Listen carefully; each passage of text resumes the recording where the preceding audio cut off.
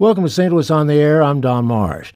The NFL yesterday announced that players must stand when the national anthem is played. However, they can also remain in the locker room if they choose. The announcement stems from a protest that former San Francisco 49ers quarterback Colin Kaepernick started in 2016 when he kneeled during the anthem. Other players followed. However, protesting in sports goes back decades, from boxer Muhammad Ali affecting the way we thought about the war in Vietnam to much more recent incidents closer to home with the Mizzou football team. An iconic sports protest happened on the medal stand during the 1968 Olympics when medalists Tommie Smith and John Carlos raised gloved hands in a Black Power salute denouncing racism. Prominent sports sociologist Harry Edwards was the driving force behind that 1968 protest. Edwards is a native St. Louisan and grew up in East St. Louis. He's a professor emeritus at the University of California in Berkeley. I spoke with him last year about protests in sports, and with yesterday's news from the NFL, we have an excerpt of that conversation. I recalled to Edwards the protests of black athletes from decades ago and asked whether the protests of black athletes today were any less courageous. African-American athletes are still black in America, and it still takes courage to step out front because you still risk everything, including your life. It takes a tremendous amount of courage to make a statement when people are saying essentially, go play the sport, entertain me, sit down and shut up. I mean, people challenge Colin Kaepernick because he took a knee during the playing of the national anthem. They would have challenged him if he had taken a knee during the playing of chopsticks, because what they really want him to do is to sit down and shut up. They don't want to hear it. So nothing has changed in that regard. It's not that we haven't made progress. We obviously have. It's just that there are no final victories because the dynamics of the developments at the interface of race, sport, and society continue to evolve and change. You know, there are a lot of people in our society today who resent public figures coming forward and taking public positions on controversial issues. It happens with actors and actresses and certainly with athletes. How does this shape up in your mind in terms of this resentment? Well, I mean, that has always been there. There's nothing that has changed with regard to that.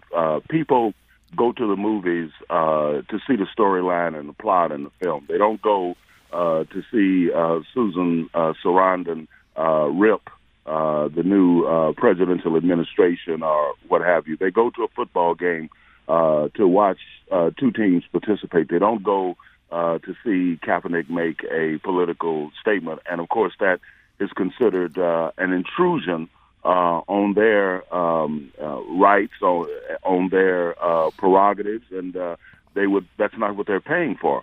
But that is part of history. It has always been that way. No one who speaks out has ever been welcomed with open arms for the most part, even when people say things like, I understand the message. The reality is that silence has always been evil's greatest and most consistently dependable ally. And that is what people really want, even in the face of the grossest, most grievous kinds of transgressions, especially by authorized authorities, such as the shooting of black men, women, and children by police officers. Dr. Edwards, one of the things that I've been reading about you and getting ready for this program concerns an interview that you had on the Colin Kaepernick, the 49ers quarterback who, as you put it, took a knee during the playing of the national anthem as part of a protest movement. One of the things that you said that kind of made me want to ask you this question is you equate what he did with what Muhammad Ali did in the 60s with regard to the Vietnam War. I find that hard to accept, given the impact of Ali's demonstrations and actions. Well, the impact of Ali's demonstrations and reactions in retrospect is what it is that you're reacting to. The major impact that Muhammad Ali had was in shifting the framing of the discussion. The first time I met Ali was in 1960. He was on the boxing team, and they were training at San Jose State because San Jose State's boxing coach, boxing was a collegiate sport at the time, was Julie Menendez, who, by the way, was also from East St. Louis, which is how I ended up at San Jose State. And he introduced me to Ali. And the one thing that I saw about Ali, that he was of a different cut. He was brilliant, he was bombastic, and he was not like the traditional mold of black athletes at that time. Do your boxing in the ring, keep quiet, leave, and don't say anything, and most certainly don't do what Jack Johnson did, which is to flaunt your brilliance and flaunt your success. Ali broke with that. He came out screaming, "I'm black and I'm beautiful," and so forth and so on, especially after he became Muhammad Ali. This is why the difference was that Ali was not Joe Louis, just as Tommy Smith was and John Carlos was not Jesse Owens. Bill Russell was not Earl Lloyd. Jim Brown was not Kenny Washington. Arthur Ashe was not Althea Gibson. It was a paradigm shift and a break. This is the same thing that happened with regard to Colin Kaepernick. There were statements that were being made by black athletes, St. Louis Rams players running on the field in the hands up, don't shoot gesture, other athletes making statements. But once the national anthem played and so forth, they were essentially into their game. They were looking forward to the kickoff. What Colin did as a injured backup player who was not even active was to make a statement during the course of a scheduled event associated with the game. People began to look at that. That shifted the intensity and the focus of the argument and discussion. And this is why, knowing sports as I do, and having been a student of sport for 50 years, I got in touch with the Smithsonian and told them they better get his shoes and jersey and the Time magazine with him on the cover and the rest of it in the Smithsonian, because 5 years from now they probably wouldn't be able to afford it. People will look back at the Colin Kaepernick demonstrations and understand that there was a paradigm shift there that literally upgraded and intensified the character and caliber of the discussion around issues of race in American society. That argument that the Kerner Commission report in 1968 following Dr. King's assassination had called for, and nobody had been able to achieve that until a mixed-race kid who grew up in Turlock as part of a white family and played his college ball at University of Nevada, Reno, took a knee and said, essentially, we are better than this. And as we get through this thing, and we're going to come out of it better, as we get through it 50 years from now, just as we look back on Ali, we will look back on Colin Kaepernick and say, yeah, that was a contribution. I don't care if he doesn't do anything for the rest of his life. What kind of conversations have you had with him about this? Does he talk about his motivation and about the aspect of courage?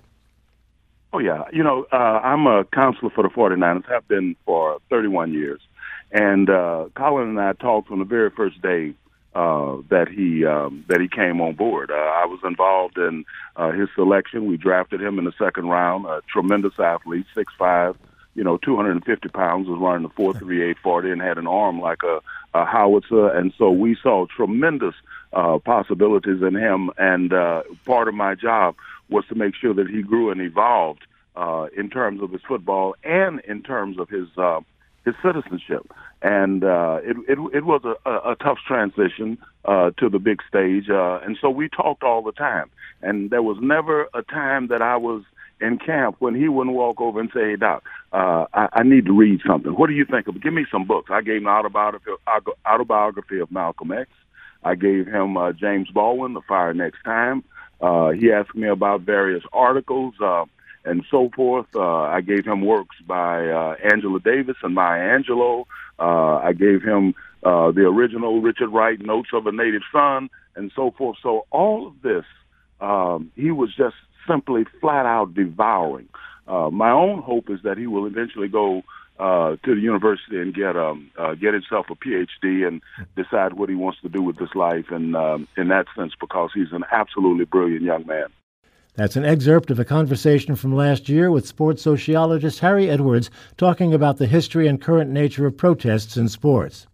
The NFL yesterday announced that it would require players to stand during the national anthem, an issue stemming back from the kneeling protests that former 49ers quarterback Colin Kaepernick started in 2016.